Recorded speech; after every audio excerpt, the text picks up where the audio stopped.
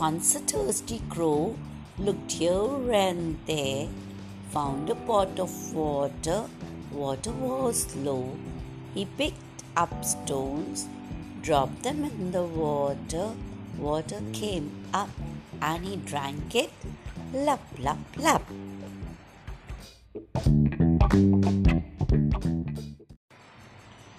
एक कौवा प्यासा था, घड़े में पानी थोड़ा था।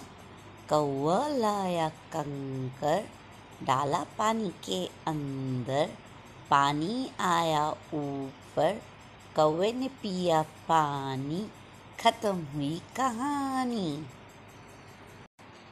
कछुआ और खरगोश भागे भागे भागे। खरगोश आगे आगे, कछुआ पीछे पीछे। थक गया खरगोश, सो गया खरगोश। कछुआ लेकिन भागे, आगे आगे आगे। जीत गया कछुआ, हार गया खरगोश। और क्या कहा कछुए ने? Hooray! I have won the race!